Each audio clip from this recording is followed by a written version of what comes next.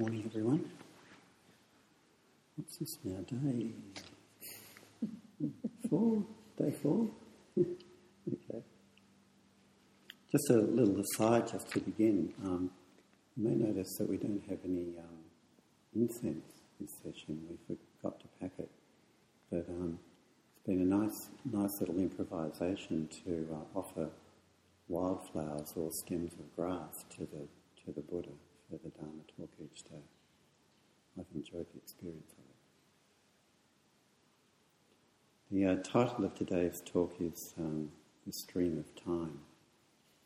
We're going to look at the subject of fleetingness. But to begin with, the process of session has been pretty much on course as it usually is, and I have to keep reminding myself that this happens. But usually the first 2 days is the hardest, not necessarily in terms of physical pain, but in terms of adapting to the actual process of Zen training. And many people go through the first 2 days of the session going through what I call slowing the despond. You know, they go through a sense of despondency, and then something shifts. I think pretty much all of us have gone through it now and come out the other side. Maybe we might go back into it sometimes. But it seems like people move through that kind of despondency stage into something different. And what happens as we do session is that we're cultivating prajna, or prajna is discerning wisdom. Don't think of prajna as necessarily something that just happens when you have some, flash of enlightenment experience. You're cultivating it all the time, gradually. And what prajna is, or what discerning wisdom is being able to discern what is reality and what is the nature of reality, and what we think is the nature of reality. And the more you actually practice zazen and practice being present with each experience as it passes by, you're being drawn into that stream of experience and being drawn into the stream of reality as it is, rather than being so caught up in your thinking, and you get that clarity of mind. You can catch it much more quickly. I'm in thinking mode, right, rather than in reality mode. So you're cultivating prajna as you sit here. And what happens is that we, whether we like it or not, we're getting drawn into the stream of time, getting drawn into the stream of life. As much as we may try and resist it, it will draw us in. The more we let go of all of our thinking and our reference points and so on, the more we just get drawn into the stream, which was always there all the time. A few words about mindfulness. There's a beautiful Zen poem. I can't remember the exact wording of the poem, but it's about the image of, let's put it in Australian conditions, a kookaburra or a pelican flying over a still lake. And the bird is reflected in the lake as it goes over, but it leaves no trace.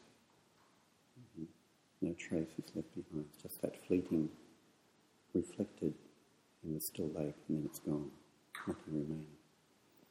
And that's the nature of mindfulness, is that our experience doesn't leave any trace on the mind when we're being mindful. It's just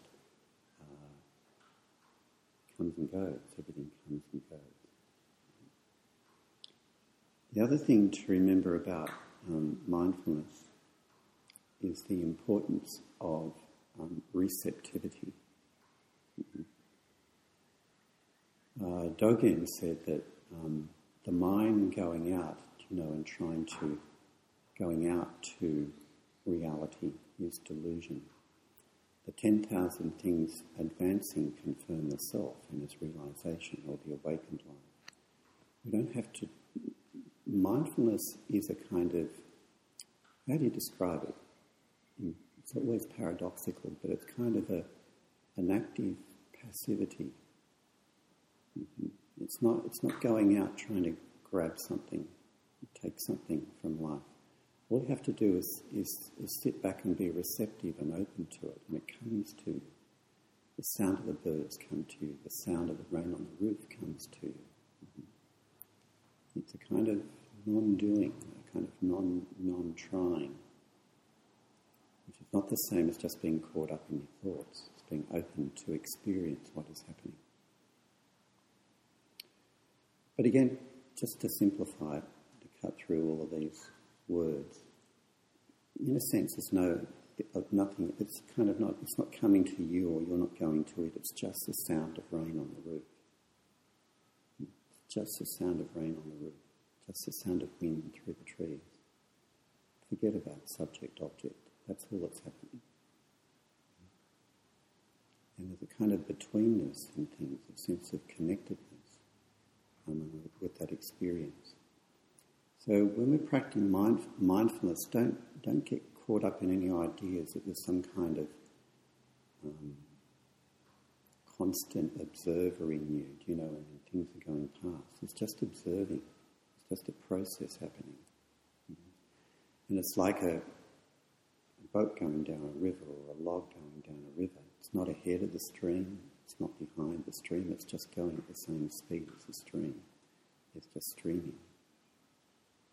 Streaming of consciousness, streaming of experience. It's one thing.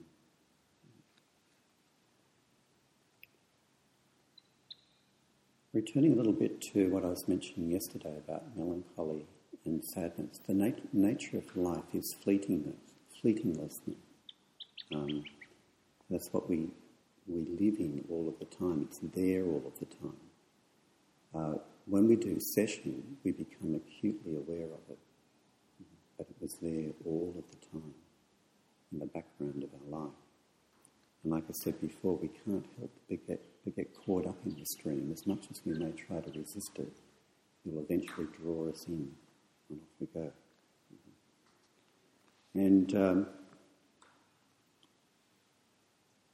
as I was talking about yesterday, there can be a kind of a sense of melancholy or sadness, to be aware of the fleetingness of life, and particularly when we come to human relationships and our deep attachments to those that we love. That families, relationships, and so on, friendships, sanghas, eventually will disperse, and they'll move on.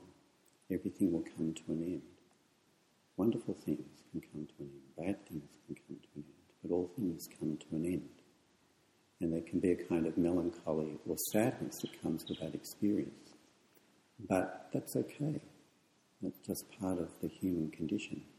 To experience that melancholy about the fleetingness of life, the experience in itself, you could say it's suffering, but it's a noble suffering. It's where we add something else onto it and constrict around it. It becomes a kind of ignoble suffering, if I can put it that way. But the word sad, I discovered, has the same etymological root as the word satiated or satisfied, which means to be full. To have a feeling of melancholy around the fleetingness of life is to be full, like to have a full experience, a full heart. And to be touched by that kind of sweet, ungraspable kind of quality that life has. But when we reflect on it, I often bring this into session at some point, but in 50 years, probably none of us will be here anymore. There may be maybe two left, but they'll be in armchairs by then. Yeah, in wheelchairs, I mean. Yeah. But in 50 years, we won't all be here. Mm-hmm. And maybe the two who are left in wheelchairs say, I remember when 2012 we used to do session at Stroud. Mm-hmm. They've all gone now. All gone. Their ashes all scattered in the 10 directions. Mm-hmm. So we should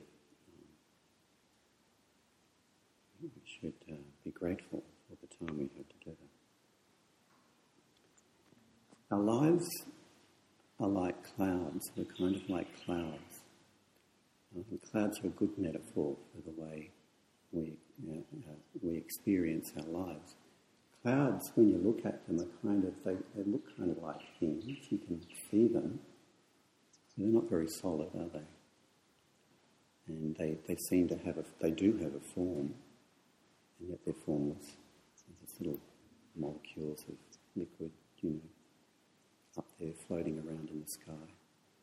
And they're blown by the wind, and they're melted by the warmth of the sun, and they melt back into the empty blue sky, and then another day comes, another clouds form, and then they disperse and go away, and then other clouds come. That's the nature of life. We're like clouds. That's how they described Zen monks in Japan in the old days. They're like clouds. Sometimes you get big, solid black clouds, cumulonimbus clouds. They look really solid, like they're going to be there forever. That's when we have a very kind of solid sense of our permanence of self, big fat, cumulonimbus cloud. Going to stay here for a long time. But even they get blown away.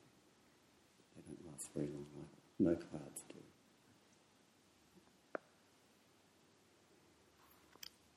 do. There's some beautiful poetry. Or fleetiness has inspired some beautiful poetry. Some of my favourite lines are from Basho, the Japanese Zen poet, from his book, The Narrow Road to the Deep North. Days and months are travellers of eternity. So are the years that pass by. Those that steer a boat across the sea or drive a horse across the earth succumb to the weight of years. I myself have long been tempted by the cloud-moving wind, filled with a strong desire to wander. Beautiful lines, aren't they? Days and months are travellers of eternity. We're all travellers of eternity. We're connected to something much, much larger than ourselves. And Shakespeare says from The Tempest, along the same lines, our revels now are ended, these our actors, as I foretold you, were all spirits and are melted into air, into thin air. And like the baseless fabric of this vision, the cloud-capped towers, the gorgeous palaces, the solemn temples, the great globe itself, yea, all which it inherit, shall dissolve, and like this insubstantial pageant faded, leave not a rack behind. We are such stuff as dreams are made on, and our little lives are rounded with a sleep. Or to come back to a Dharma expression of the same thing from the Diamond Sutra. Life is like a dream, a phantom, a bubble, or a shadow. They are like dew or a flash of lightning. You should contemplate like this. When we look back in Japanese, and I've been reading recently the work of Hakuin, who's one of the great Japanese Zen teachers, and there's a particular essay of Hakuin's called Authentic Zen, and in this essay he just rails and rails and rails against Pure Land Buddhism. And he's really passionate about it, and he's so despairing, they put all this effort and training into Zen monks, and they train for 3 or 4 or 5 years, and they don't feel like they've reached enlightenment. And then they lose faith, and they go off to Pure Land Buddhism, because in Pure Land Buddhism, Maitreya Buddha will come along and save you for sure, and you'll go to the Pure Land, You'll go to this permanent place of nirvana, the promise. And people in those days in Japan Hakuin being an example of it in his early years, really had a fear of going to hell realms. It sort of drove them on in their practice. And so people would have fear driving their practice as well. And so people would give up faith in Zen practice, and then look for some kind of permanent solution, look to something outside of them that's going to save them. And so Hakuin would despair of this because he could see that if people really just commit themselves to Zen practice, they'll start to appreciate the fleetingness of life, and that's where they'll find their true home. That's where they'll find their true awakening. In our life and times, even though there are religions and so on which promise some kind of permanent heaven, even there may be still fundamentalist, mainstream Islamic Christian versions of that. But I don't think it's really religions like Christianity and so on which really are the threat, so to speak, to Zen practice. I think that the main threat to Zen practice, in our kind of contemporary life, is the three what I call the three marks of contemporary existence or contemporary society in the relative sense, which is scientific materialism, technology, and consumerism. And so it's not so much the psychology of being promised a permanent life, which is really the thing which distracts people from Zen practice. It's the psychology of distraction. We live in an age where we don't really think there's anything permanent, and like in a postmodernist view of the world, that everything's relative. But it's as though we distract ourselves through novelty seeking, through consumerism, through technology. That is the threat to Zen practice.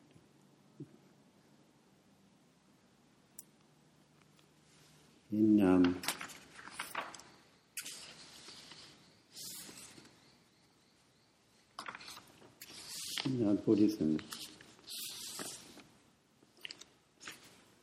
we talk about the three marks of existence.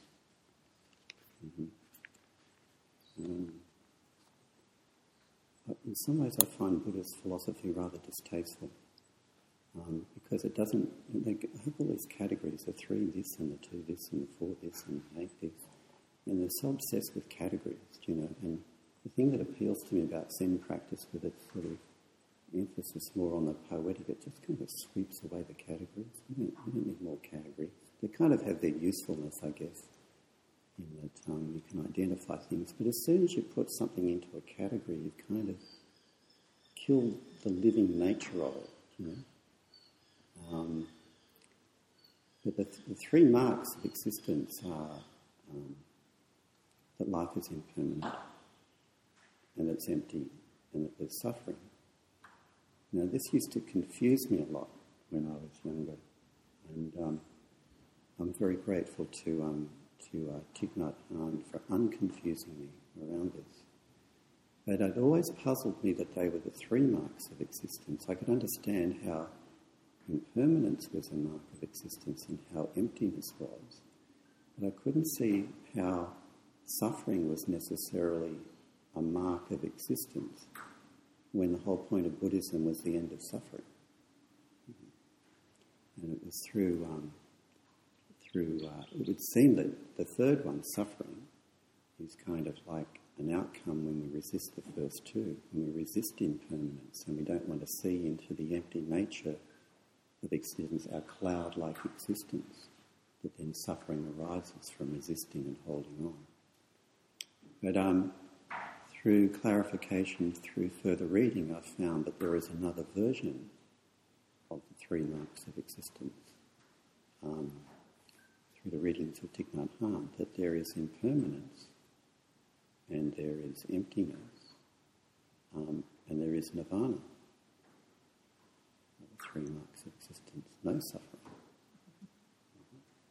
Depends which way we look at it, doesn't it? in one sense, there is always suffering in the sense is that sense of melancholy or sweetness about, being in this life together and then relationships, dissolving through time. In a sense, that's a kind of suffering. But like I said before, that's a noble kind of suffering. If we allow that energy to come through us, it gives richness and depth to our life. It's only where we resisted it that it becomes the second arrow, so to speak, rather than the first arrow. But that's our challenge, isn't it? That's our challenge in practice. Life is impermanent, or we can say that the nature of life is that it's fleeting, the momentariness of life. And turn the words around. Instead of talking about emptiness, we can talk about interbeing. The nature of life is that it's fleeting in time, and the nature of all things is that there's interconnectedness there. Mm-hmm. And we either resist it and we struggle, or we don't resist it and we enjoy the exhilarating ride. Mm-hmm. We can dance to the music of time, or we can try and find the off switch to the music. No one's ever found it.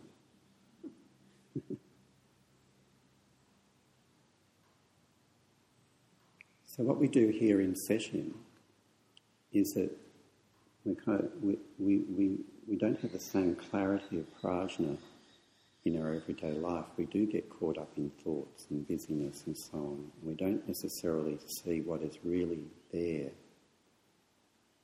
And then as we do session, we can't help but start to see what is really there and to see the fleetingness of life. And almost despite our attempts to resist it, we just get caught up in the stream. We start to dance to the music of time. Instead of resisting it. And when we have that experience, that's where the despond falls away. Nothing's changed about our life, but the despond has fallen away. Start to dance. And what our challenge is when session ends and we go back into our everyday life, we go back into a life in some ways which seems kind of ordered and has its reference points. We have a home, and we have a family or a relationship that gives it some sense of permanence, and we have a place of work that we go to and we come back and we commute from. And we measure our time through clocks and so on. We have all our reference points. We have our ideas that we believe in. Political persuasions or values or likes or dislikes. When you do session, as you'll find, all your reference points just go. There's no anchor anywhere. It's like if you're riding on a cloud and you throw out an anchor, there's nothing to hold on to.